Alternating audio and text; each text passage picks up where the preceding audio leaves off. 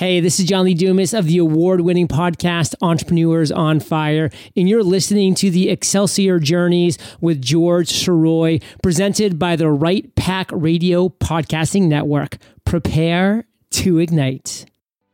Is there a burning desire within to share your creativity with the rest of the world? Do you insist on pursuing your passion by any means necessary? Then you are on an Excelsior journey, and you are not alone.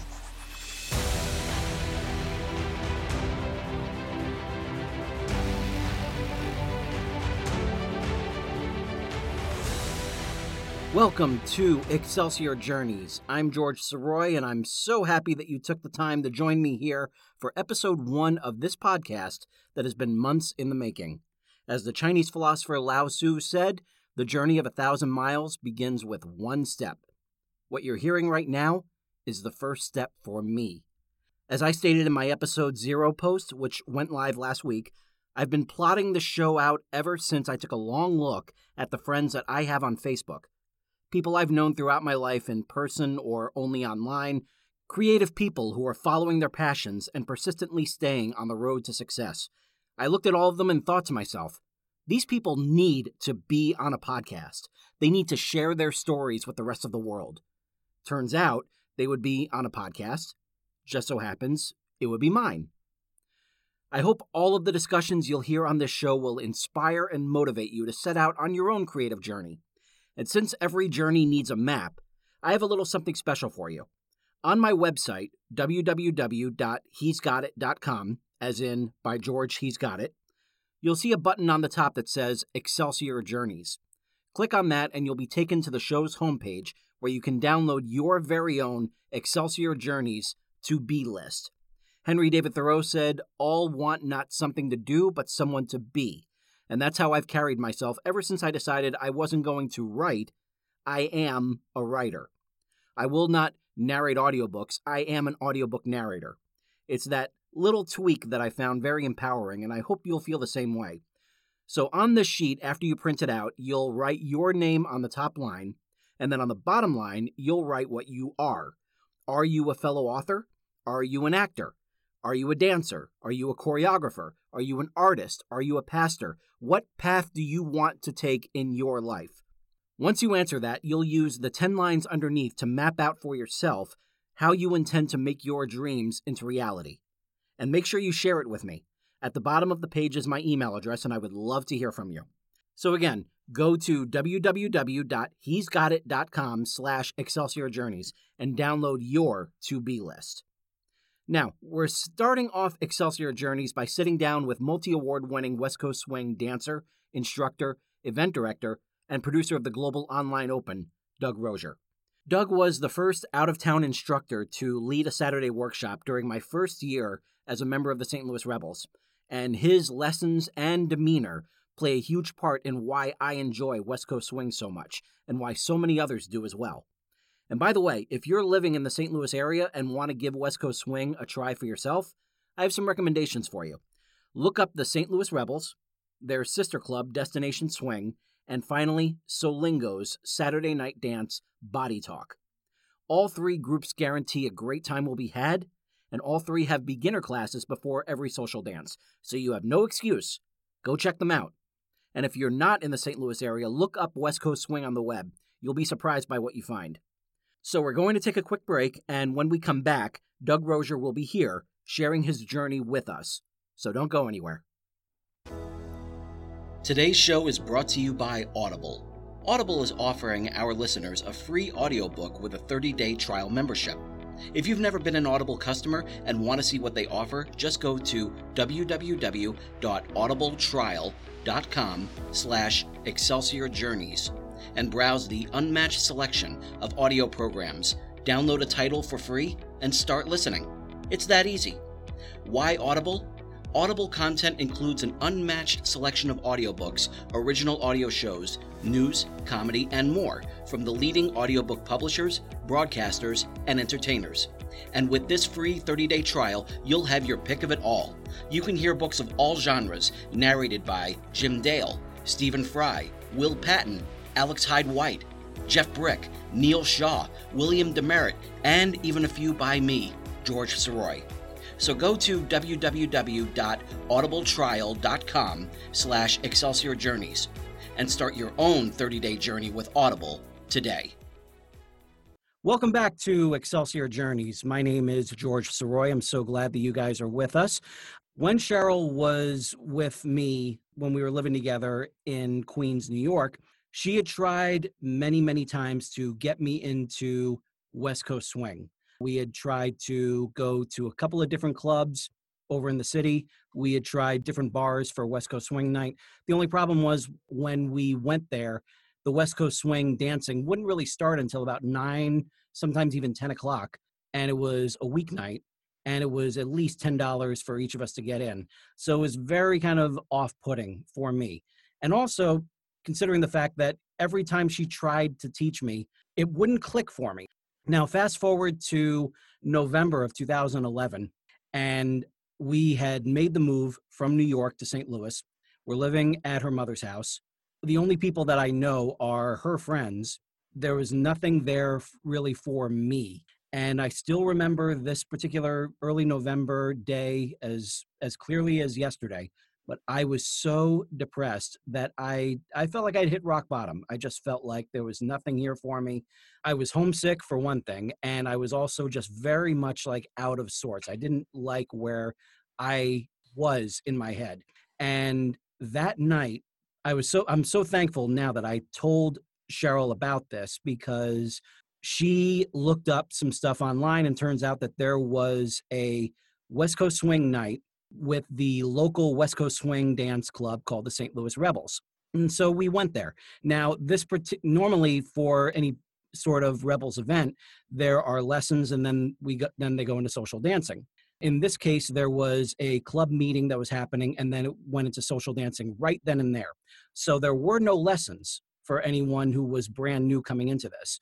And at this point, there really wasn't any need for any new people to come in, because it was a club meeting, and then with a social dancing afterwards. So we were open to be there for the social dancing. And during the time that I was there, I was able to get the rhythm, but I didn't know any of the moves. And so I want to throw a special shout out to a few people that really made sure that I got out on the dance floor. And that's Dawn DeGrouchet, Mike Bickline, and Heather Douglas.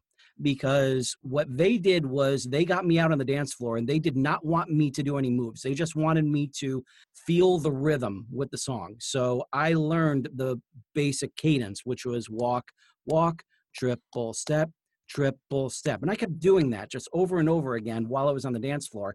And I found myself having fun. Who knew? And so jump ahead to the next Friday. I came in, and I had my first lesson with Rick Gendron.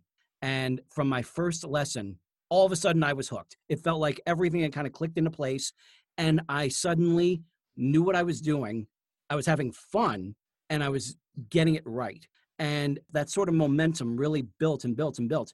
And so we're going to push forward 5, maybe 6 months or so at the most. There was a Saturday workshop, and a gentleman named Doug Rozier and his wife at the time, Lori Rozier, they were coming into town, and they were going to basically give us a workshop from Saturday afternoon to Saturday evening, and then social dancing afterwards. And it was so much fun. And I believe that Doug only knows now just how much of a role that he played in the enjoyment for West Coast Swing to really, really escalate it for me.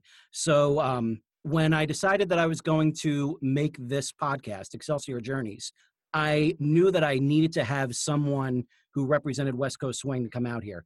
And considering everything that he has done, Doug is a multi-award-winning dancer, instructor, and is now the producer of a very big, groundbreaking type of event called the Global Online Open. We're definitely going to be talking about that. It only felt natural that I have him on here. So it is my great pleasure to introduce to you Doug Rozier. Doug, how are you, sir?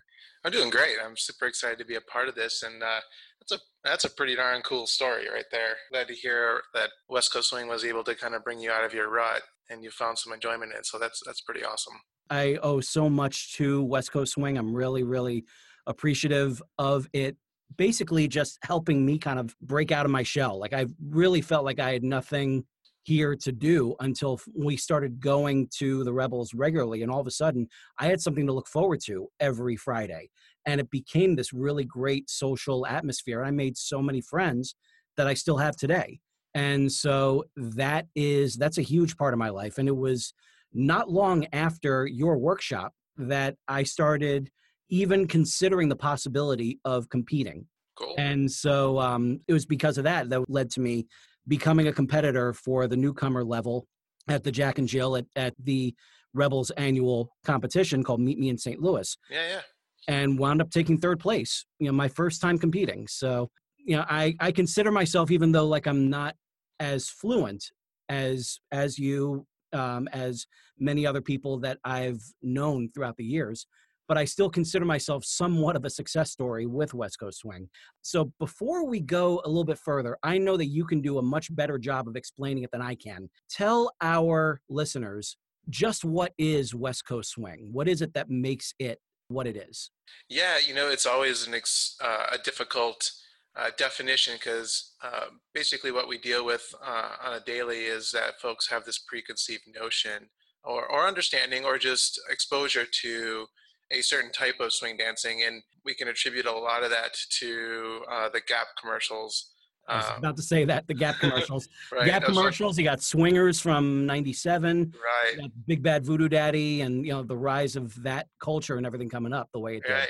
And then our current trends, you've got shows like So You Think You Can Dance and Dancing with the Stars that highlight the more rhythmic style of swing, like jive, East Coast swing. And I think they even tried to do Lindy Hop at one point in time, but that still kind of feeds into what most people know of as swing. They picture big band, they picture military outfits. They just have this Hollywood generalization of the dance. What's cool about West Coast swing is that it's rooted from those dances. So there is a history in our dance style that really comes from those genres and those iterations. But the reason why it's evolved to something so unique and special is that it's always been influenced by the music. So what you find with this style of swing is it's got a structure. I think there's some debate there as well as to like defining like a syllabus per se, but it's got a structure, but based around that structure is everyone's individual character, their style, what they bring to the table. So our style of swing, you'll see a lot of people come over from other genres and bring those influences into their dance, that uniqueness into their dance. So not a cut on ballroom by any way, shape, or form, because I completely appreciate ballroom style of dance. But typically in ballroom, a waltz always looks like a waltz, always looks like a waltz from couple to couple. It typically looks very similar, if not the same. But with West Coast swing, you recognize elements of the dance, but it's always got the flavor or characteristic of the person executing those moves. Well, so if they've got a more comfortable hip hop movement or hip hop background, they bring those elements into the dance. If they have a zouk influence or a shag influence, they bring those elements of dance, and it's constantly adding flavor and makes our dance grow. So it's constantly evolving, constantly changing. But the really cool thing about it, where most people can connect or relate to it, is we dance to all varieties of music. So R&B, hip hop, jazz, country. So our community is very diverse, I guess is a really good way to say that. I've even told a lot of different friends that a great way to kind of identify what kind of music you hear for West Coast swing is basically just turn on Top 40. You turn on Y98 over here in St. Louis, you'll get this really great variety. And as long as you get that, as long as it goes into that beat, which so many songs do these days, it's amazing just how universal this dance can be. And yet there's so many people that don't know about it. It's almost like it's really kind of like a best kept secret. Yeah, we have a couple of challenges in that. So like even myself, I can distinctly recall seeing a number of ads about this West Coast swing, and immediately my mind always went to, well, it must be country western dancing. So I would just never even think to explore or investigate what this West Coast swing was, because I just didn't have any interest in country music at the time. I actually really appreciate it and like it now, just because of the exposure I've had through this dance to other genres and other music. But at the time, so our general public, it's really, you put an ad out there saying, hey, West Coast swing lessons. And the general public probably thinks it's a country western type of dance, or they see the word swing and they picture aerials and acrobatics and jumping around. So yeah, it's difficult to create that public knowledge. And then we even struggle with the really glorified forums like the dance contests on TV today, because they try to implement West Coast swing, because we're fortunate that we have people like Jordan Todd and Benji and Kyle and Sarah, those folks that are out there and getting into those platforms. But they always have to take it to the really overly tricky, heightened performance side of things, because it has to be entertainment. At the end of the day, producers are going to want something that's exciting. And sometimes that exposes a dance to almost be non-attainable. It's kind of weird how these producers really need to do is show up at one of these West Coast swing competitions, show up at like a US Open or Mimi in St. Louis or Midwest Westie Fest or Swing Diego, like so many different places. And they'll see like a really great, exciting routine. Right. But the problem, I was having this conversation this weekend, oddly enough, just kind of not in any way, shape, or form related to this conversation, because I didn't know what directions we would be going. But it came up this weekend that talking with another pro, one that I admire and respect a great deal, who's had some exposure to the entertainment industry, agrees and has a very valid point that our dance is just difficult to film. That's a really good point. Yeah, it's just difficult to film, and the slot-based mechanism, the way it does present, it doesn't have that same dynamic and characteristic, which makes things interesting in terms of the Global Online Open, which I'm sure we'll talk about a little bit later. Oh, but yeah. that's kind of introduced some new realms and kind of taken the artistic level and opportunities and made us kind of second guess. I would say more just appreciate and understand where we could go with this dance to expose it in a very artistic way. So let's go and take a little trip to the beginning. Okay. Because I really would love to hear, what was that lightning moment? What was it that made this dance strike for you in a way that it was just like, I definitely want to learn that? When you started out, were you a dancer growing up? Yeah, so this could be a pretty dangerous rabbit hole, so I'm not quite sure. I'll do the best I can, and feel free to edit as you absolutely. wish. Hey, the beauty about this is that this is what it's made for. Just go on and tell your story. Sure. We all want to hear it.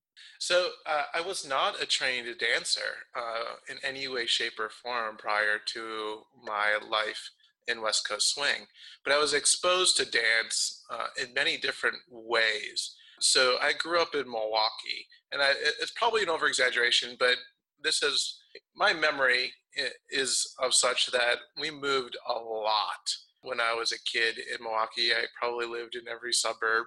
Again, probably a dramatization of the actual facts, but as a kid, that's certainly what it felt like. And I was in a lot of schools where I was a minority, and I can recall some really, really bad instances and situations at those schools.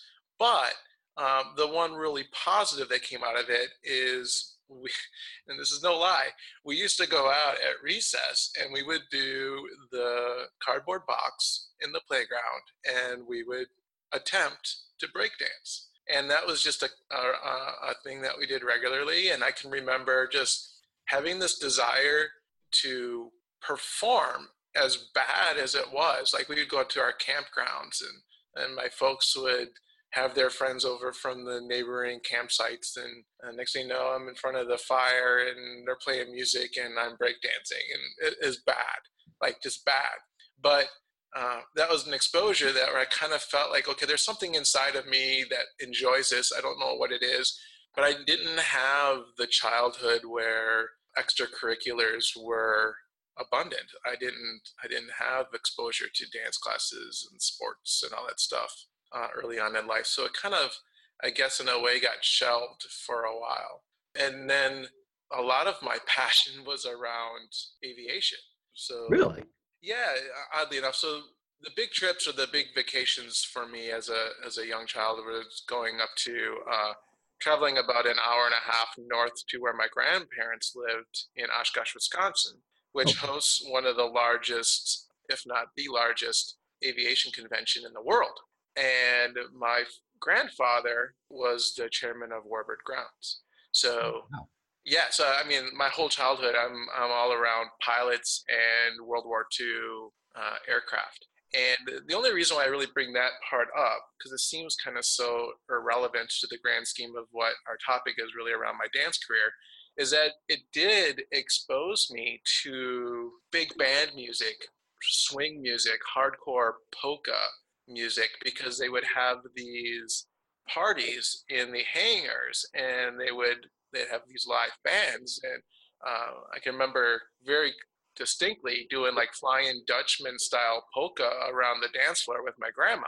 So that was kind of like my first exposure really to that type of music and swing. So being around that environment was really influential to me, and it kind of led me down a path of having interest in those types of musicals. So my grandfather, well, my grandfather used to play like the Gene Kelly, Fred Astaire, like all those genre of musicals. So we're talking like Guys and Dolls and Singing in the Rain. Singing in the Rain. Yeah. So I grew up around that, and again, I don't know if it really connected with me in the way that I enjoyed it and I appreciated it, but I didn't have that desire at the moment to say I have to be a dancer, simply because I just didn't have that exposure to like, this is an opportunity for me. I never really saw it as an opportunity for me to do it, because I just didn't have that extracurricular exposure to my life. So fast forward, I get into middle school, high school, and my passion becomes music. So I was in choir, your basic general choir for fifth grade, sixth grade, and then in seventh grade, I started playing the trumpet. And immediately gravitated to the trumpet, became first chair, which everybody in the trumpet section hated me because for some reason I had a natural ability for music. I could read music extremely well, very rhythmic, and just worked my butt off to be the best trumpet player I could be. And right away out of the gates, I'm first chair, concert band. So I'm in with a bunch of seniors and I'm playing in a jazz band. I nailed the first chair because I'm really good at improvisation. So for a long time, trumpet and band and jazz was a major part of my life, and I enjoyed the choral side of things. Wow. Yeah, so told you, big rabbit hole. So now, no, keep going. This is great stuff. Yeah. So band, and being as good as I was on the trumpet, got me into a couple pit orchestras for musicals. Really? Do you remember which ones? The first one would have been freshman year, Guys and Dolls. Nice. Playing for that. And I saw that, and then I was like, I was in choir. I didn't really audition. I really didn't take it all that seriously. So I ended up with like choir member 45, where, you're in the back row, you're kind of doing the step touch. And one step away from playing a tree or so. Yeah, exactly that. But now I'm starting to really, really like enjoy performing. Like here's an outlet for me. Like I'm feeling like I'm pretty good at it. So I started shifting focus a bit from band and trumpet to drama and music. Had a knack for it and really comfortable, really loving it. I think it really I was really close with my grandfather, and so I think it even like made me feel closer, because right out of the gate, like I said, the first show I was in was Guys and Dolls, and then next thing you know, we're in Anything Goes. Oh, nice. Yeah, so it's like that genre, right? So it's like it feels good to me. I felt comfortable. I really liked the music. I really liked the elements, and I started paying attention to back of the house, the soundboards, the lighting, the staging. I was just really into the whole process. And then the big year, the life-changing year, was my junior year, because the director decided to do Singing in the Rain. Nice. Very nice. I hardcore wanted the lead, just because it's the lead. I wanted the lead role. But my favorite performer is Donald O'Connor. Like to this day, I still have this major admiration for Donald O'Connor, just because of how his charisma, his character. He was always a character role that was like larger than life. And he could steal scenes, and then at the same time know when to just take a step over, not even to the back, but just to the side, and and let Gene go.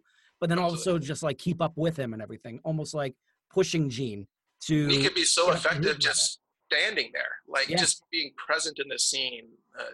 So I had this huge admiration for him. So funny enough, I wasn't going for the Donald O'Connor role. I was going for the lead because I just had in my head I really wanted the lead. I wanted to do the title song. I wanted to do all that. Well, I didn't get it. I got the Donald O'Connor role. But that means you got Make 'Em Laugh, though. Exactly. And there's my life-changing moment. So I'm like, okay, if I'm going to do this role, I'm going to do it big. And high schools still do it to this day, but it's very, very common when I was in school that they would double cast a show. So they would have like the Friday, Sunday cast, and then they would have this Saturday evening cast. So I was double cast in the role. And so you got them both? No, so meaning I had another person playing the exact same role as me. Oh, I see. On the opposite nights, right? Yeah. So, so this is where it gets interesting, because I loved Donald Connor so much, and I loved the Make 'Em Laugh scene so much in the movie. I really wanted to up the ante. So this is the first time I ever went after learning how to dance, and I told myself I'm going to learn how to tap dance. Nice. I'm going to put the time in. And I didn't at first, I didn't run it through the choreographers. I didn't run it through the directors. I just took my number and sought out help, learned basics, started to choreograph, got help choreographing, loved that process. And then really loved the challenge of trying to build my own choreography around the constraints of the musical staging that was already in play, because I couldn't change those things because I was cast with someone else who was learning the choreography from the choreographers. And they were great. They did exactly what they needed to do for those shows, but they were the step together, step touch, grapevine here, jazz hand type of choreo. And I'm like, I really want to up the ante. So it's basically like you're kind of left to you're restricted to the ability of the other guy who's cast with you. Yeah, and it wasn't necessarily his ability. It was just more so like, typical fashion. You're told this is your choreography and you do it. He's super talented dude. I wouldn't say probably. He had a way better voice than I did for the role. But I had that desire to really want to try and emulate and do that role justice. So I learned it and I worked my butt off, and I still remember the steps to this day. That's how ingrained it was. I probably can do half of the routine. But about 2 weeks before the show, I finally went to the choreographers and said, hey, this is what I've been doing. Can I show you? Are you cool with me doing this? And they were pleased. They said, work a little bit harder. And then tech week, I did it again. And they said, all right, go for it. And opening night, we got to Make 'Em Laugh. And I busted out the big solo tap number. And the first time at that school, and probably the only time I can remember, standing ovation in the middle of the performance. Like I hadn't even finished yet, and they were on their feet.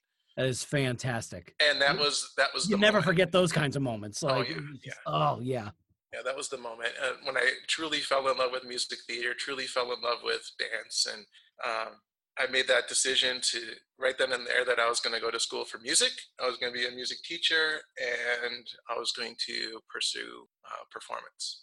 Fantastic. And I did for a while. So I went to a private music school in Chicago and studied for 2.5 years, did really, really well, really, really loved it. And while I was doing that, I was doing choreography for local choirs, for show choirs. I was doing musical staging for shows. I was producing shows. I was directing shows. So I was really in the theater life. And so that's kind of what led me to West Coast Swing. So I got to the last year and a half, let's just say 2 years of my school to be a music teacher. All the classes were symphonics and orchestrations, and they're all really band focused. And I had a really hard time because it was so expensive. It was so expensive to go to this school. Yeah. And I really felt like I was not getting the education that I passionately wanted. Like I wanted I wanted things around choral and musical staging and just all the types of things that would embody being a choir teacher. And the school wasn't providing it for me. So I decided it was time to go back home. So I transferred from this small, amazing private music education school in Chicago to the public university system in Oshkosh. Auditioned, got in the good choir right out of the gate. But all of my general classes and even my baseline classes like music theory, I had to basically start over. I lost all my credits. They wouldn't honor any of my credits from the previous school. I'm like, okay, well, I'll deal. And the problem is like I was bored out of my mind at that point because I was light years ahead in music theory. And here I am having to go to these classes and redo all this stuff. And my first year music theory was like their third year music theory. So, yeah, so I got in with the local choir, which was amazing. Dancers ranging in ages from, I think, like 16 to 80. And it was very community based. And they had me doing choreography. So they would have some of their singers do dancing during their big numbers. So I started choreographing for that. Nice. In the meantime, I totally shifted gears and went the IT route. And basically, really? Yeah. Quite the about face there.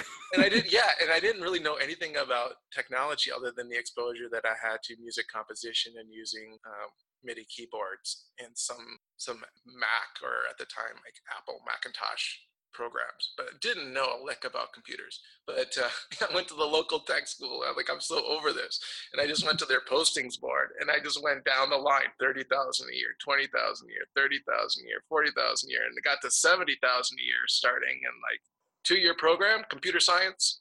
Okay. Why not? Yeah. Why not? Yeah. And I ended up having a knack for it, so which is good because otherwise that could have been bad. But the long-winded answer to your question, I got into West Coast Swing because I was choreographing for this local choir. And one of my dancers in the group said, hey, my roommate's parents, like my friend of a friend, my roommate's parents are hosting this dance this weekend. How about you come by and check it out? You might like it. I'm like, oh, okay. I didn't ask what style, thankfully, because I feel like if I would have asked what style, I probably wouldn't have went. That's just being honest. Like, I just hearing West Coast Swing, I would have thought, Western, forget about it. Yeah. So I'm like, okay, so it's Saturday night. And I'm like, well, I know a bunch of my dancers are there. I really should just go hang out with them a bit, check this out. So it was late, leave me here. But I want to say it's probably around 9 o'clock. Okay. And I go in and it's this really kind of cool venue, like old Eagles Hall with this big ballroom and then this balcony that circled the entire floor. Oh, nice.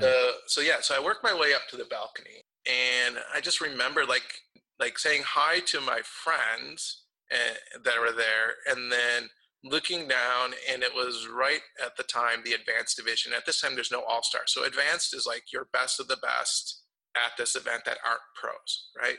So I'm seeing like Jason Barnes and Carlos Garcia and Jim Becker, Stacy Kramer, Shelly Schrader, all those folks at the time who are like the best in the Midwest, just tearing it up. And I think it's probably some like Prince song or something like that, just going to town.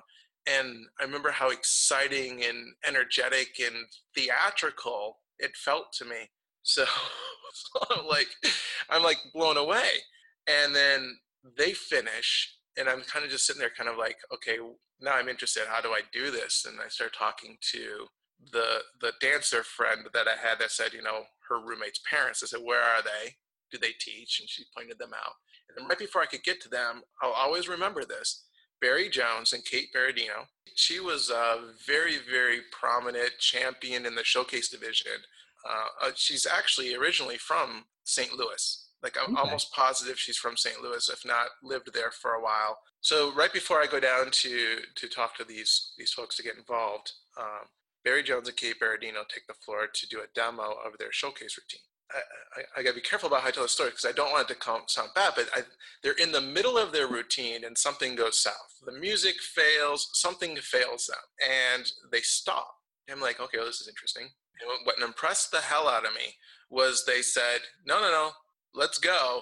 They said, DJ, just back it up. And they backed it up maybe 10 seconds, 20 seconds. Mm-hmm. Music starts, and they just pick up the routine right where they're at and completely blow us all out of the water. Nice. That's Just awesome. tore it up. I'm like, okay, now I want to do that. Yeah. So I went down to the instructors and I'm like, so we have this connection. I came to check it out. This is amazing. I understand you teach. I just want to let you know I want to do that and I'm going to win. That's awesome. I'm like, I just kind of felt so confident, so passionate about it. So something really drew me in, and I'm like, okay, I want to work my butt off on this. I really want to do this. I want to take it seriously. And I had never studied dance technically. Even when I learned tap for Singing in the Rain, I learned the sounds and the motions. I didn't learn technique and terms, right? Mm-hmm. Right. But I pull it off. And that was kind of my whole career up to that point. It's like I could do musical staging really well. I could hear a waltz and know what it was supposed to look like, and I could stage it and I could choreograph it on a basic level, which is really all I needed for the groups I was working with. But I couldn't tell you it was a waltz. I couldn't tell you what step they were doing. I just knew what it was supposed to look like, and I knew what the timing was supposed to be. And I could do that. I could do that on a very basic level, all the way across the board. So West Coast Swing was the first dance that I ever sought out and said, I want to learn this and I want to learn it right. Matter of fact, a funny story, if you're at all interested. Bring it on. Yeah. is I actually danced on the Oprah Winfrey Show. No kidding. Yeah. It's one of my credits. Okay. Yeah. You're definitely telling us about that. All right.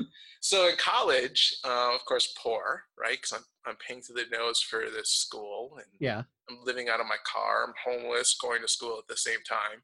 You can't really afford to do anything. So the thing to do back in the day was to call up the local talk shows in the area and try and get their free tickets and then go to these shows. So a few of my friends got tickets for an Oprah taping. And 2 weeks before taping, we all get a phone call, all individually, of course, but we all get the same call. And they're like, sorry, we have to cancel your viewing or your taping for this episode because we've changed it to a specialized episode. And I'm like, okay. And she followed up with, do you like to dance? And I'm like, yeah. Would you mind dancing on TV? I'm like, sure. Mr. Spielberg, I have this this short film. Would you like to direct it? Yeah, right. So I call one of my other friends quickly because I know she's probably on the list and she's probably going to get the call. I was like, do this. No matter what, just do this with me because I need to have a partner. I have to have somebody with me. Yeah. So she didn't know any dancing. I knew, like I said, I could fake it. I could fake it till I made it.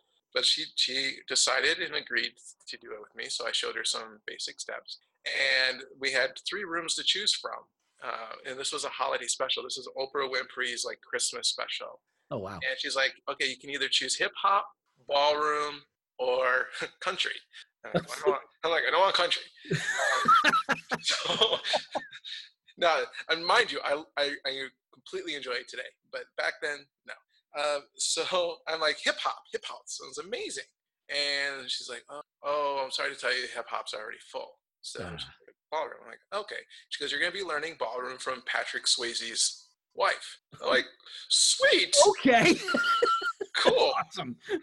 So we get to the taping. I've got this Kurt Russell hairdo at the time. I've got this really major military flat top Kurt Russell look. Yeah. And they're like, okay, so this is the format. We're going to start the show in the ballroom. I'm like, okay, cool. And they're like, and we're going to take a set of your dancers that don't know what you're doing, and we're going to teach you some steps. You'll dance a bit, and then we'll go off to the other rooms, and then we'll come back to the ballroom segment or ballroom area, and then the folks that are here that know what they're doing, we'll tape you guys dancing on, to close the show. Right. Okay, cool. So in my head, I'm going, all right, okay, got this. So we go out for the group to learn things, and so I'm on the show for probably 5 minutes in the beginning, clearly right in the beginning, right in the front. Mm-hmm. And then as we're walking back to our seats, I said, no matter what occurs, do not let go of my hand.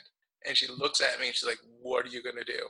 So as you're singing Michael Jackson to her right then and there. Just right. Whatever happens, don't let go of my hand. Whatever happens, don't let go. So as we're walking back and we hit the mob of people that know what they're doing coming out to the floor, I turn her around and join the mob and we go back out to the floor.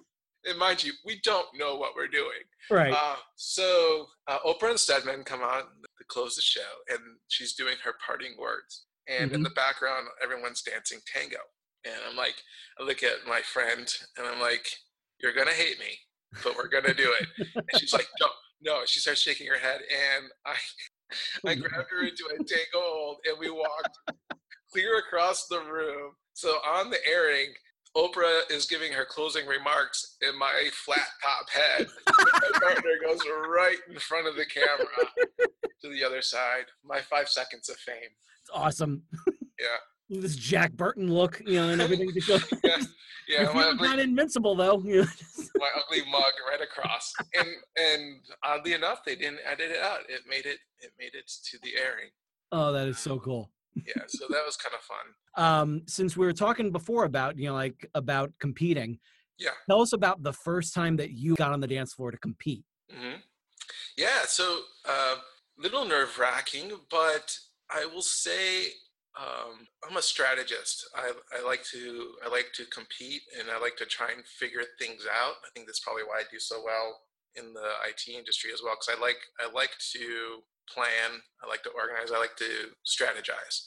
Yeah. And so I knew at my first competition I didn't know a lot, but I paid attention to what was going on with the other contests, and I kind of got a sense and a feeling for the rhythm and cadence of the judges. And what I noticed is that the judges were roaming a lot, so they weren't seeing complete dances. And so I took on the strategy of doing less and trying to be as consistent as I possibly could. So not the most exciting dancing. Most people would probably call it boring. Right. But it's novice. And one of the great things about this dance, from a social level or a competitive level, is that if you partner well, a basic leader can get a follower that lives within that basic and totally embellishes on it, and can make a dance where a leader feels maybe slightly boring look really good. And vice versa, right? So you could have a leader that's really strong and take a follower that doesn't know very much. And as long as she lives within the dance, or he lives within the dance when they're following, you can have a really nice, very pleasing performance. So I'm definitely with you there, because I know that as a West Coast leader myself, I don't know that many moves, but at the many different different moves, but at the same time, the ones that I do know, I like to think I do well. And when I have a really great follow to match me and everything, like the chemistry is just there, because I'm seeing everything that she does. Whenever I dance with Robin Johnston, Rachel Garrett, when I danced my first time at Meet Me in St. Louis, I'm there for maybe just 10 minutes or something like that, and Stacey K comes up to me and asks me to dance. And when that happens, you say yes. So and we had so much fun, and she gave me such a great boost of confidence. It was a great time. She made me feel so welcome there by doing just like what you said. She was able to embellish everything that I knew and then kind of take it to this higher level. Yep.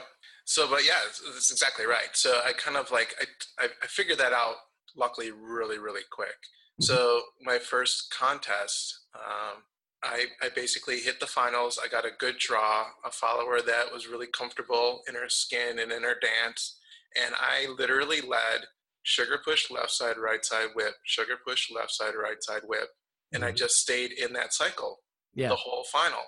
And we ended up winning. So I ended up winning my very first Jack and Jill. That's awesome. Yeah, it's pretty cool. This is before points. So we didn't have the pointed events.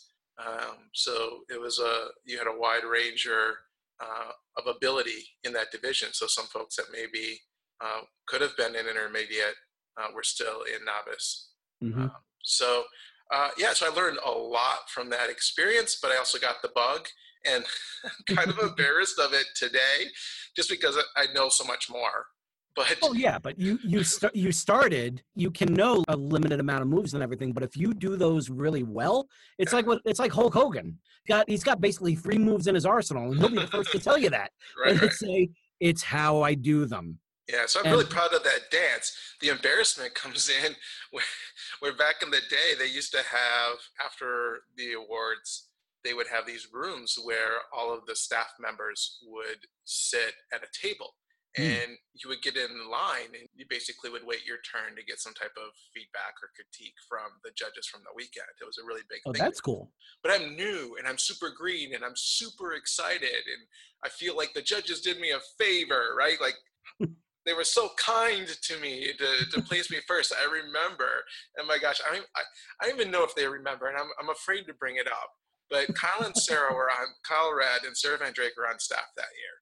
That was my first exposure to them.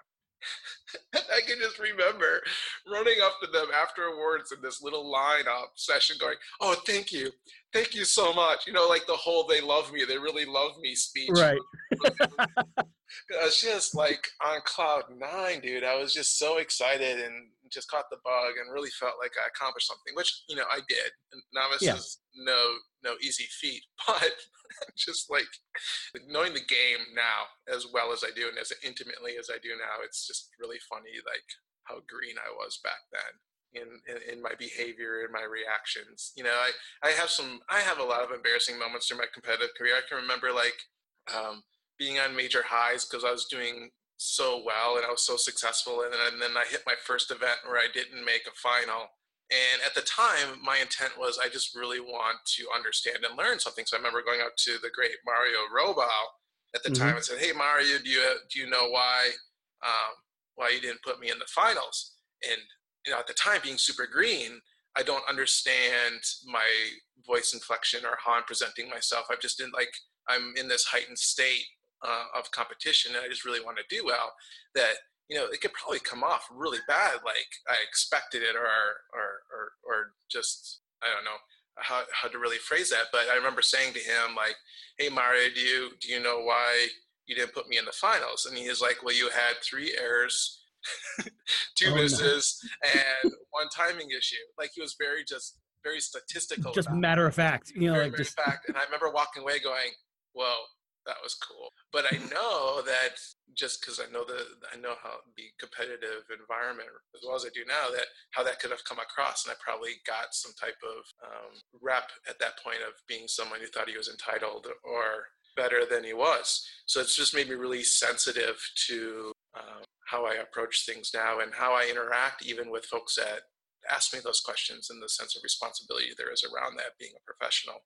yeah. The last thing you want is to come off as someone who's like, "Don't you know who I am?" Because you know they can immediately turn around and say no, and you know then all of a sudden there you are 2 feet tall again. You know? So I learned a great deal from that, and you know, I super respect Mario for, especially because he was such a solid judge and good judge that he could just off a cuff say exactly what he saw, and he didn't owe me anything, right? He didn't owe me a single word, but that's a testament to who he is. So yeah, so I mean, a lot of embarrassing moments. And whenever I teach my competitive seminars, it's almost like I'm doing a stand-up show because of all the things I've experienced through my career that are just laughable. And that's something that I need to say, like that played a part in your workshop, your Saturday workshop that you had with us, in me taking myself to like another level, because the one thing that you really helped me with was relaxing. And a big part of that was the way that you taught. You had us laughing, you had us into it, you had us connected, and you had us invested in what was going on. And, you know, it didn't feel it, no dance should ever feel like work. You know, like as soon as it feels like work, then it's not, then why are you doing it? It just gave it like this extra level of fun that just made me want to keep going with it. You know, there are a couple of moves and everything that I still remember that I've tried to incorporate them and everything. And Cheryl will be like, "No, you're not doing it right." Yeah, we all do that though. We all explore that. So tell us about like that, you know, like when you graduated to becoming, you know, like as you're, you know, becoming an instructor, like, you know, were people starting to look in your direction and saying like, "Teach me"? Yeah, you know, I have to really attribute and show major props and thanks to the local instructors at the time. So it's the same individuals that I talked to in Oshkosh that really they were excited about me and that really felt special. They were excited about everybody. I don't want that statement to sound like they isolated me in any way, shape, or form. But they were always excited about new dancers, and so when we would go out to a local dance, I can remember very fondly them like going up to their friends and the you know, the folks that have been around for a while, like, you have to dance with him. And that just stuck with me. And as Brian and Donna they had started the Northeast Wisconsin Rebels, so that's my tie to St. Louis Rebels, is that I actually grew up in this dance in a Rebels club, and so that was my connection to St. Louis. But they were very supportive of me right out of the gate, and I think them knowing that I was a choreographer and knowing I went to school to be a teacher, right, that I've had training and that I've had some success, and I was traveling around and studying from the greats. They started slowly but surely giving me the opportunity to do classes, and I think we all discovered pretty quickly that because of my background in working with a wide variety of abilities and talents and a wide variety of people and ages, that I had a knack for explaining things and re-explaining things if need be, to be able to relate with the folks in the room. That and I'm not a trained dancer. I went through every trial and tribulation learning this dance that everyone in that room is experiencing, and I try to never forget that. I try to always keep that perspective that I went through these same issues and this is how I overcame it, knowing that my solution isn't the solution for everybody, but it's relatable. Like, this is how I solved that problem, and this is how you should explore solving that problem. So they gave me exposure at the local club dances, and that turned into weekly gigs, and then caught my first big break at an event where I got hired to teach a workshop. I worked for free, of course, being brand new, and luckily got exposure to folks that were heavy hitters in the community, and I never looked back. I sought out judges training as quickly as I could, got certified to judge, sought out teachers training as quickly as I could, got certified to teach. So really worked hard just making sure I did it right, and just really kind of got invested into the community, and it took over my life. I went from being very active in music theater and music and community choir to dancing, like almost nonstop, driving 3 hours to Chicago just for an evening dance and driving back 3 hours that same night. Like, wow, just looking back at a very crazy, borderline irresponsible things to do for this passion, right? Something that just kind of was inside of me for so long, just kind of like, all right, this is my moment. Yeah. And I got to go for it. And I'm going to start setting my sights on like teaching and performing full time. I can remember saying to my girlfriend at the time, like, I'm going to win the Open. She's like, what? You're not going to win the Open. I'm like, no, I'm going to win the Open. I'm going to at least place top 5 because that's how you get recognized. Right. And she's like, no, yes, you can get recognized that way, but that's not what's going to make you successful. And I'm like, you know what? You're right. Right. So whereas it's still a goal to get that title, it was really what made me successful was investing my time into community. And for a good 2 years, I think I worked for free at most events, maybe a pass, right? So a pass and shared room. But finally, 2 event directors come to mind that really gave me a shot, which was Bob Basinski, who ran the Michigan Dance Classic at the time, which is why Michigan Classic is so close to my heart. And Phil Dorrell, who brought me out for Nashville Classic and his events at the time. And when they paid for my time and really invested in making me a feature at their event, that's when I decided to pursue full time. Wow. Seeing that sort of drive and everything, that's what the show is all about. Like, it's all about, you know, chasing this burning passion and not letting it die out. And it's a tough journey. I mean, telling the stories, it's really easy to make it sound like it's something that's easy to do if you just put your mind to it. It's definitely not easy. There's a lot of sacrifices I've had to make to be successful at this, but it's a strong enough passion of mine that, you know, for a number of years in my life, you know, almost 20 years now, like I think I'm going on my 19th year of West Coast Swing. At the end of this year, it'll be 19 years. Um, it it really felt like it was an extension of me. Like it was like one of the like it almost connected as closely to me as like trumpet did when I first started playing the trumpet. Like music's really a passion of mine, and I'm comfortable in it. But I think I think because I can make music through dance rhythmically, I Mm-hmm. still feel like I'm playing an instrument. I still feel like I'm part of the orchestration of the music. Um, so I still have that desire in me. But I mean, so for a long time, it really felt like an extension of me. But you know, a lot of sacrifice there, friendships, relationships. Oh my gosh, like the strain it would put on relationships, and it's quite honestly put me in a position in life where like the one thing that I want the most is like furthest from my reach, which is like starting a family.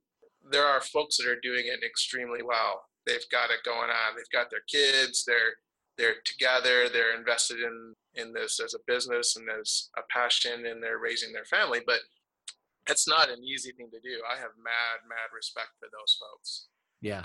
just because there are so many social nuances to this Mm-hmm. that my own can cause problems with trying to establish and maintain good positive relationships. So a lot of sacrifice through the years. Do I regret it? Absolutely not. I do love where this dance took my life. I mean, I went from a Wisconsin kid who really, I never left the state border until college. Yeah. Like, I never left Wisconsin until I went to school in Chicago. And then even there, it was basically just cross the border into Chicago and then drive back to Wisconsin. Like, I literally never went anywhere, to traveling all over the US, Canada, and now I'm getting gigs in Switzerland, in Tel Aviv, in Wow. Oslo, Norway. Like, to grow up never traveling to now having these opportunities, I don't regret it one single bit. And they're like flying you out, even better. Oh, That's even, way better, right? Way better. so. What was the so then it comes to running your own events. Yeah, What's that like? hard. Yeah. Uh, it's a potpourri of emotions running an event, and it tailors to a lot of passions and desires of certain people. To like, I like to host. I like to host parties. It's not beyond me to do like a Thanksgiving dinner and invite all of my students and cook a big turkey meal for them, or to have a Christmas party and have all my friends over and host. I like doing that, so it tailors to that side of me. But it's stressful, it's draining, it's financially a massive risk. Yeah. But I still run into people today that say like, Spotlight was my first event and it's why I'm doing West Coast Swing and I fell in love with it, or Michigan Classic was my first event, or even Midwest Area's Swing Dance Challenge was my first event, or this happened, or I met this person at your event, or that's the overwhelming joy that comes out of doing it. All those other things add up to like a pretty intense stress ball, but like the release, the overwhelming joy is seeing a packed dance floor, seeing a contest that nobody else thought of, and the crowd just going nuts over it. It just feeds into the person that I am, that just wants to entertain or host or just bring people together, and that's kind of the role I try to play in life. So the first event came to me because, again, going back to the same folks that got me started, Brian and Donna Owens, they were running the Midwest Area Swing Dance Challenge, which was the event that I stumbled upon. Mm-hmm. And through the years, they were continuing to run that event, and I get more and more involved each year as a volunteer or at some point staff member.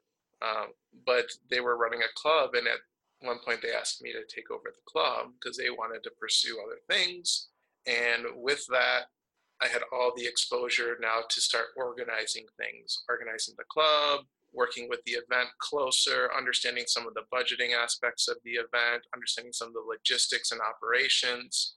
So I was starting to get the bug for it.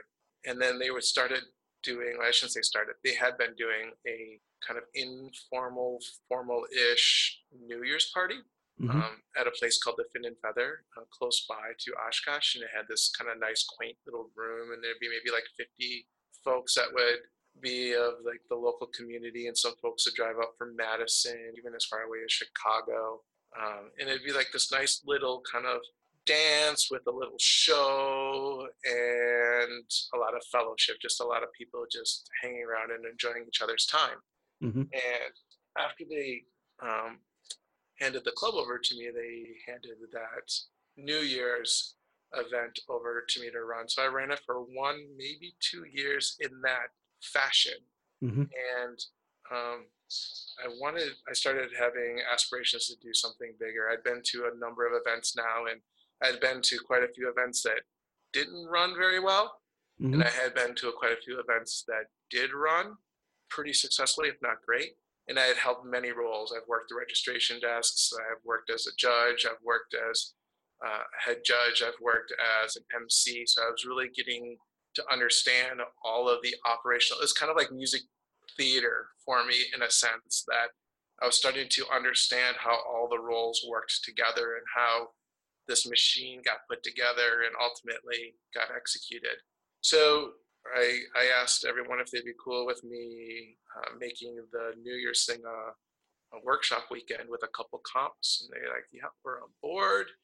So I essentially took over ownership of that little dinner party of like 50 people, maybe 60, Right.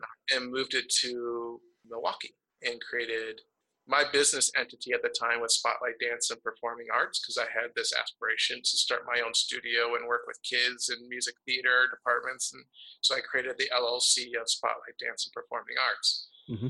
So I named my New Year's event Spotlight Dance Celebration. I didn't want it to be challenge. I didn't want it to be run with the word classic. I wanted to really celebrate everyone and celebrate dance. And oh gosh, I remember the first year we're in this hotel in Milwaukee, and we're in one of the back rooms that had like linoleum floor and pillars and big loading doors, because this is where they did load in for all of their other conventions. And we have this dance floor down on this linoleum floor. But, like that was the first time I kind of did something a little risky. And I was doing improv comedy at the time. As an outlet up in Oshkosh. I'm like, well, what if I get the theater sports guys from Milwaukee to come and do a show? That's really cool. Yeah, so I did the dinner show for New Year's. We had the improv comedy. They involved the guests, and that was kind of like my first out of the box moment from the world of what was becoming kind of cookie cutter events. The events that I really recognized as doing well all had their own personality. Like Grand Nationals, they had their open Jack and Jill. That was really a really cool thing to be a part of. And Phoenix had their free Jack and Jills in their Champions of Champions division. So they had kind of their own character. And all the really big, like nasty events at the time, Dallas Dance was like one of my absolute favorites. They had character to them. They had like this tent on the side of the floor. And if you were in any spotlight division, you would get some knickknack. I have like 8 Dallas Dance shot glasses. Nice. And they had like this tent back there with like a massage table and brownies the size of your head. So all the really big successful events had a characteristic about them that was unique and you could relate to that event. And so that's kind of what I wanted to bring to Spotlight. So I took that risk of like, well, I'm gonna bring in some comedians, a non-dance act. Yeah. For the dinner show. And it went extremely well. So I think the first year, I'm probably gonna get the numbers wrong, but I feel like the first year Spotlight, we had like 120 people. And then the next year it grew 20%. And then the next year it grew 20%. And the next year it grew 20%. I think I went probably 8 years before I had a little decline in numbers and lost money, but lost money every year. Like legit, straight up lost money every year. Well, yeah, because I'm my own worst enemy in that respect, because I'm like, okay, well, I could do the event exactly the same way I did it last year, or you gotta push that envelope and see how far you can go. Oh, I get it. Yeah. Or I could higher level pros and add more elements to it, hoping to break even, and then wouldn't quite get where my goals were. But I would say there was one year that I straight up was like in my hotel room bawling just like a little kid, because I can't do anything right. But people were loving the event, and so I just kind of kept on it. And I was doing everything. I was wearing every hat. So like, I couldn't afford a chief judge, but Yeah. I had the experience, and I, I mean, I was good at it. Like I Mhm. understood what it meant to be a good, ethical, fair, strong, efficient, effective head judge. So like I didn't have the money. So I basically created a role which was contest administrator, which basically did all the work that a head judge would typically do. But during the contests themselves, I would assign one of the active judges as being a head judge to make those decisions on the fly, like music cutout or wardrobe malfunction or something like that. So I wouldn't do any of the real time stuff, but I did the head judge stuff. I couldn't afford a scorekeeper, Mhm. and volunteers at the time in that realm that really understood scoring and relative placement just they just didn't exist. And if they did, they were already efficient or effective in a different role. So I'm like, Mhm. okay, well, I'm going to score. Um, Yeah. Had a registration. I'm like, those first couple of years, I did it all. Well, I mean, I still stay up all night. I'm not going to lie. I'm not going to pretend like anything's changed, but the intensity of the workload has changed. But I'd literally be up all night. People would walk by after, finishing social dancing at 6 a.m. and I'm still sitting in the little closet room at my computer getting things completed and ready and prepped for the next day.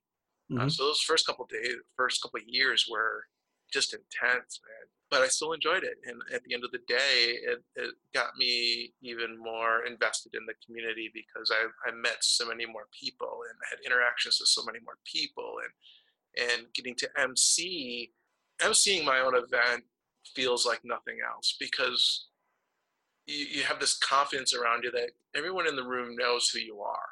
Yeah. You don't know who they are, but they all know who you are, and they're on this journey here with you, and I feel so comfortable in that space. And you've gone and you are confident knowing that you have gone above and beyond for their enjoyment. Yeah, and I've always said, like, early on in the day, even I can remember like being an attendee, like I was associating the feeling of an event with the character, or what's the word I'm looking for? Yeah, character's good. The character of the event director, like Mhm. the personality, like the personality of an event. Like, what does that really mean? Well, it really embodies like how invested is the event director in what's going on? How much do they care about its success? And then how much do they care about the enjoyment or entertainment of their guests? Mhm. So I've never been an event director that um, steps away from critical roles or parts or pieces of the event, and many times, and probably rightfully so, many times been labeled as a control freak, probably. Hmm. Um, but But you know uh, what works. yeah, I W- don't like to think that I am, but I think of it as like I'm invested in the quality of the product, and I've Yeah. seen too many things go wrong at events that were outside of the event director's control because they weren't invested in that process or that decision making or whatever that moment was. Yeah. Now, mind you, I gained relationships like with Vivian Hahn over the years, who became a really amazing, solid partner, and Leah Naparstak is part of my contest coordinator. Back in the day, early on when she was traveling a lot, Crystal Fisher, because they worked with me so much, they would know what I was going to say before I said it. Mhm. And so I finally got to that type of uh, relationship with key staff that I trust them wholeheartedly. Not that I didn't, not that I really didn't trust people before, but I know where their investment is, and it really got to a point where like, yeah, these folks have my back. Right.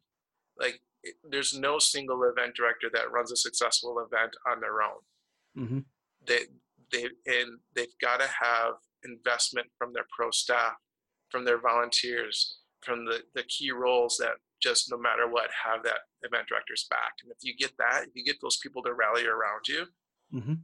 that's when an event really takes off and is really successful. And I was fortunate that um, I had really amazing friends that were peers that I hired out of the gate that always had my back. And Yeah. so it really started to take the pressure off through the years. Matter of fact, the first tournament, for those of you that are listening that maybe have no clue what the heck I'm talking about, there's as in sports like March Madness, there's tournament style competition in many sports. In dance competition, you just don't see it very often. The closest thing that I think comes to it is probably like hip hop dance battles, in the way they structure their contests. I wouldn't really know because I've never really been in a hip hop contest, but just seeing the videos that I've seen is probably the closest thing. But so the second year of Spotlight, I pull all my staff members into a room, and if you can imagine this conversation, I'm trying to explain to them what we're going to do. And I'm like, okay, so for the Pro Strictly, which is where you get to pick your own partner, I'm like, we are going to do these kind of heads up battles, tournament style. There'll be like a red couple and a blue couple, and the judges are going to judge you right after you dance, and they're like, what, we have to wear red, you know, like there's such a foreign concept. And like Jason Bakelik and those guys in Barnes, they all laugh about it to this day because they all remember like that conversation, that moment at that Spotlight where we're like, yeah, we're gonna do this. And if they weren't who they were to me, like if they weren't my close friends and my peers and folks that had my back, that idea never would have taken off. Because I can remember trying to explain it to other folks. I'm like, don't do that. That sounds dumb. Like, that doesn't sound like, that won't work. That won't work in our community. That won't work in our environment. You shouldn't do that. But they were all like, Doug, if you want to do it, we'll do it. Nice. They didn't know what the heck they were doing. But they trusted you. You know, like, right.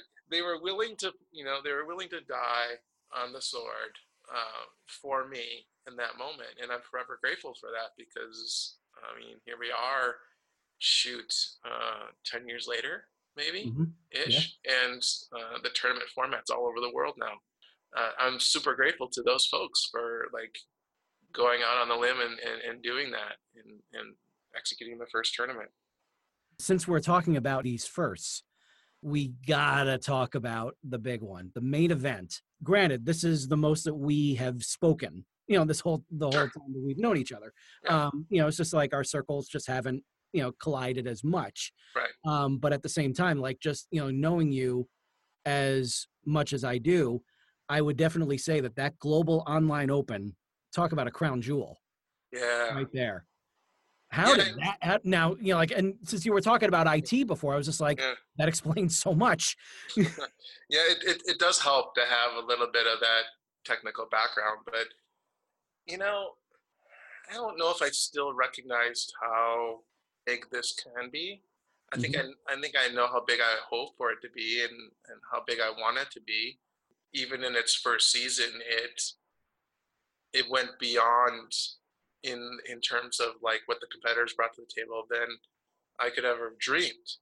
But it's interesting to me because this could potentially be my biggest success and quite possibly, maybe, hopefully, I don't know, like legacy in this dance community came out of one of my absolute biggest failures in my career.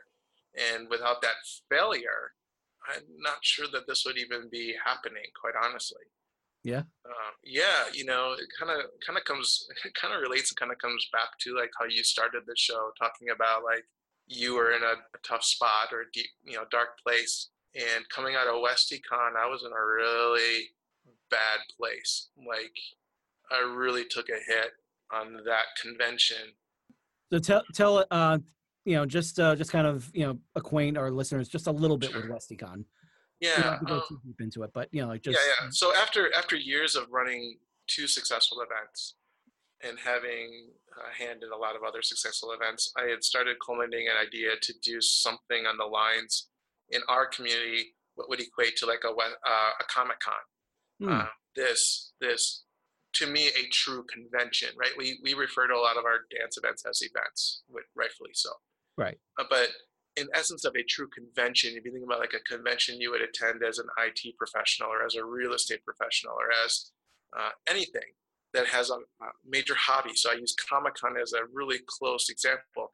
Bunch of people all over the world passionate about different elements within the comic industry. Some folks really passionate about drawing. Some people really passionate about movies. Some people really passionate about models, television. It's like, but they all come together to this to celebrate, to hone their craft, to learn more about their craft, to get better at their craft, and then to learn about other people's interests and moments. Like, so just an overall very community-based type of activity, a true convention.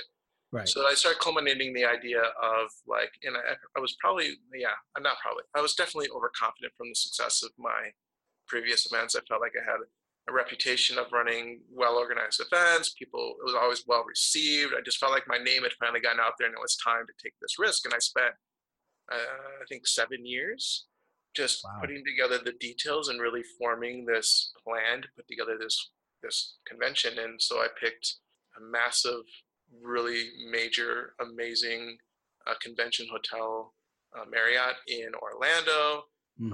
I picked dates that at the time were free and clear. No other event was on that weekend. I reached out to the event directors for all of the events in November. Like, I really felt like I did my due diligence to try and set myself up for success. I made the weekend pass really cheap because I wanted to be accessible, but then the educational pass, the specialty pass all had additional charges. And by the time you picked the specialty pass and your weekend pass, it was pretty much what you would spend for any normal dance event. So I really felt like I put the groundwork in. And long story short, a bunch of variables came into play, constraints that weren't present in the initial planning stages came up, and I just had this massive cascading waterfall event of like people canceling their rooms. And so I think it was all teed up to be a promoter's dream. We announced the event rooms, hotel rooms being available a year out from the event. And I think the first 24 hours, I had 200 room nights booked. Wow. We announced tickets to go on sale, and in the first 24 hours had 200 some odd tickets sold. Like, teed up. Like, all right, so this trend, like this is exactly what I had hoped. Everything was there, and good stream of registrations all leading up to the event. So like, I hired 8 top US Open couples. I had the best MCs in the business lined up. Folks from the trade, like from hotel industry, to come in and go over with event directors on how to build proper contracts, like whole 9 yards. And then 3 weeks before the event, it just pummeled, just like the whole bottom fell out. And at the end of the day, ended up losing quite a fortune. Life-changing, really, really life-changing. So it's like the perfect wedding. I always explained it like it's the perfect wedding. The people that were there really loved and appreciated everything about it. Yeah. Glowing reviews about it. But in the back office side of things, it's just dismal. Like, I had to reach out to folks that I respected a great deal, peers of mine, folks that I wouldn't even say are peers of mine, idols of mine, or people that I looked up to and emulated, and had to ask them if they would cancel out on their contract because I just couldn't. I didn't know where the money was going to come from. Wow. So a very embarrassing, very crushing time to take that huge risk and have it just fail so miserably. So that was the WestEcon attempt. And so coming out of that, as you can imagine, just a debt all over the place. And I had, a matter of fact, 6 months of extreme fear that I didn't know what the hotel was going to do. Like, right. I had all these room nights that I was supposed to satisfy, and like hundreds of thousands of dollars like they're expecting from me. And so I was just dreading that call. And of course I got the call, and I'm like, well, like, I don't have it. Like this is just the reality of it. Like there's one of two ways this thing's gonna go. Like either you're gonna forgive and forget, or you're gonna come after me and you're not gonna get anything anyhow, and you're basically just going to destroy my life. Luckily, they never. Like it was one of the weirdest things because they ended the phone call with "We'll get back to you," and then they just never bothered to call me back. Really? Yeah. So Wow. major bullet dodge there, but that's still massive debt. Yeah. I just got away from the hotel room commitment, but in any case, bad place. I just really went to a bad place. I felt like they weren't fair. They weren't fair statements in any way, shape, or form. But I just felt like the community let me down. Like I've already through the years put so much of my money towards quality events and losing money year after year, but still doing them. And here I try to do this thing for them, and so it just really, really bad place. Ultimately, it ended up in me walking away from my two successful events, Spotlight and Michigan Classic. Really, in those decisions, I just want to be clear that those decisions weren't because now I had a grudge against the community. I resolved those feelings really quickly. That was the initial impact. Yeah. The decision to walk away from those events was pure responsibility. I really sat back and thought about it. And well, if I'm in debt, I shouldn't be going to a casino. I should be taking care of my debts with the money that I have and not taking risks. And to me, running an event was the same as basically going to a casino. Even though the event was successful, any given year, something could happen which would cause attendance to go down, and now I lose money again, and I'm already in a situation where I owe a bunch of people money. So it just came down to well, this is the responsible thing to do. So luckily I have good friends that took both of those events that have been by my side the whole time. So they understand where my heart was in those projects, but then they also bring their own heart to the project. So it's kind of cool now because it's kind of a mashup of both of us, all three of us. So it's cool, and I'm really excited to see where those events are going. But that leads me to Global Online Open. Here I was sitting now not being an event director, no money, because I'm just putting every dollar I have back into getting stable again and surviving, doing that successfully. But I just had this urge to what can I do? What can I do for the community? What can I do that's new, that's different, that's interesting, but extremely low risk? So I'm I'm just driving in the car, and I'm spending a lot of hours in the car, and I'm well, it all stemmed from the Monday morning quarterback. Yeah. Meaning there are so many people that will critique or criticize or even have a favorable opinion on a routine once they see the video of it on social media. Yeah. Right? And they oftentimes, most times, disagree with the overall judging, right? They have their own opinion of what the placement should have been. Yeah, they're just wondering how could that one, how could that one wind up coming in first when that one, had everyone up on their feet, and it was it's pretty amazing seeing that my Cheryl has shown me many different West Coast Swing videos and everything, and shown me one particular routine that just absolutely floored me, and just they came in third. It's what? Yeah, and that's common. That's everybody. I mean, that's in everything that we do too, right? So sporting events. I mean, just everyone has their own opinion about what is good and what they want to support and what they feel should win or place. So I'm okay, well, that's interesting. What kind of platform or format can provide that? And then, well, part of the issue is that it's such a subjective sport, and many times you're comparing apples to oranges. Routines can have completely different flavors. They can have really completely different storylines. They can have so there's a spectrum that can really separate two couples, and that's a very positive thing. That's a very artistic, positive thing. But from a comparable, judging something, it's really difficult for most people to say, well, couple A has impacted me more than couple B. So I'm like, well, what if they had the same constraints? What if they had the same song, uh, and we put their choreography up side by side and let the masses now have closer to apples and apples, to make a judgment call and ultimately support what they feel is quality or good.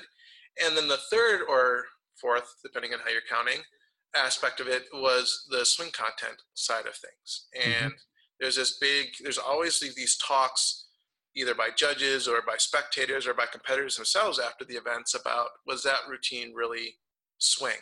And then add the level of frustration where you go to one event and you'll have a judge give you a swing content error or warning, or violation, and then you go with the exact same routine to another event and you don't get any. So I'm like, okay, so how can I build a platform that can kind of make people voice what they feel is quality and what fits our dance and what represents our dance? And ultimately, just through a bunch of planning and thinking about it and working with really good people, like Debbie Figueroa was just a massive asset to this whole project. Yeah. We culminated and put something together that I'm quite frankly really proud of, and I'm like so hard not being a fan and the whole time, because like I'd get the videos and like I would immediately have my reactions and my opinions. I'm like, no, I have to step back. I'm running this thing.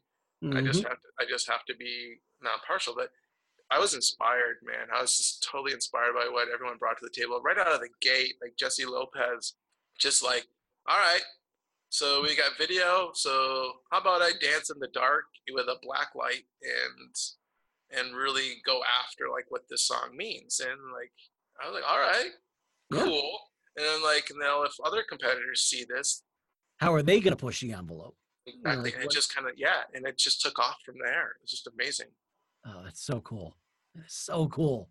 Yeah, so the whole premise of it was like low risk, and then I made some big mistakes too, like right out of the gate. So like I put together the business model. I'm like, okay, how can this thing be self-sustaining? All right, well, let's go. I kind of like had the mindset of treating it like, such a mistake. Treating it like these local Dancing with the Stars charity events, like where people pay, and then the couple that gets the most money wins. And oh my gosh, what a stupid decision that was out of the gate. But but it was like, given where I was in the time, it's like, I've got to be able to do this and not lose money. Yeah. And so I want to, and I should say I have to, and I want to give these competitors good prize money, because this is a lot of work. Like this is a lot of investment from them. I didn't want them just winning. I didn't want the winners just winning like $400, $500, or $1,000. I just like, they're putting together in this period of time all this, like 4 routines, all this work. I'm like, it's got to be good prize money. So like, okay, what's a business model that can support this? Oh, let's do pay per vote. That sounds great. Awesome. Right? So set up everything. I got everything wired up. The videos local to the website, like technology wise, I was set. Set up the PayPal buttons, tested it a few times. Really, like, everything was ready to rock and roll, and we launched. And all right, there's people voting. This is cool. This is great. And it also kind of keeps people honest too, because people could very well just go ahead and keep on bang, bang, bang, bang, bang, bang, bang, know, running up the table and everything, like on all these different, on this one person's votes, or even their own, or even like voting for their own stuff. Yeah, so power clickers, right? Just vote. So if if there's a financial stake, chances are they're not going to go nuts. Yeah. So that first morning was like, I'm sweating, sitting at my desk, and I'm like, I've never hit refresh on Facebook so many times in such a short period of time, just to get a sense of what the overall response is from people. And there's some really positive, like out of the gate, some really, really good stuff. And then all of a sudden, post pops up from an international person, someone overseas, and they're like, this is completely and totally unfair. And all of a sudden just read it off like gut-wrenching, truthful, like, why didn't I consider that? I'm an idiot.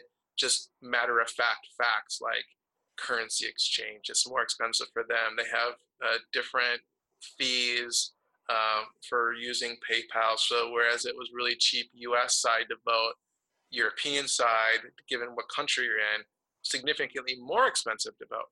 Now I've run into a data integrity issue because a vote US side didn't have the same value as a vote or number of votes European side.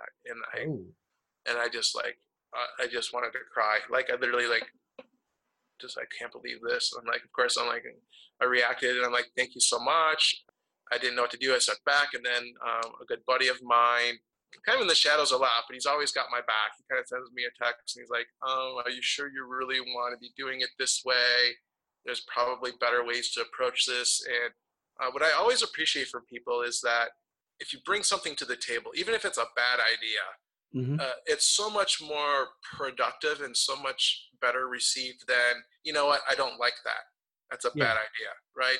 But him, fortunately, the quality of friend that he is, he was like, you know what, I don't know if you really want to be doing that. You know, there are these types of ways you could approach it. And I didn't agree with some of them because I felt like it was going the complete opposite direction of what I wanted to do.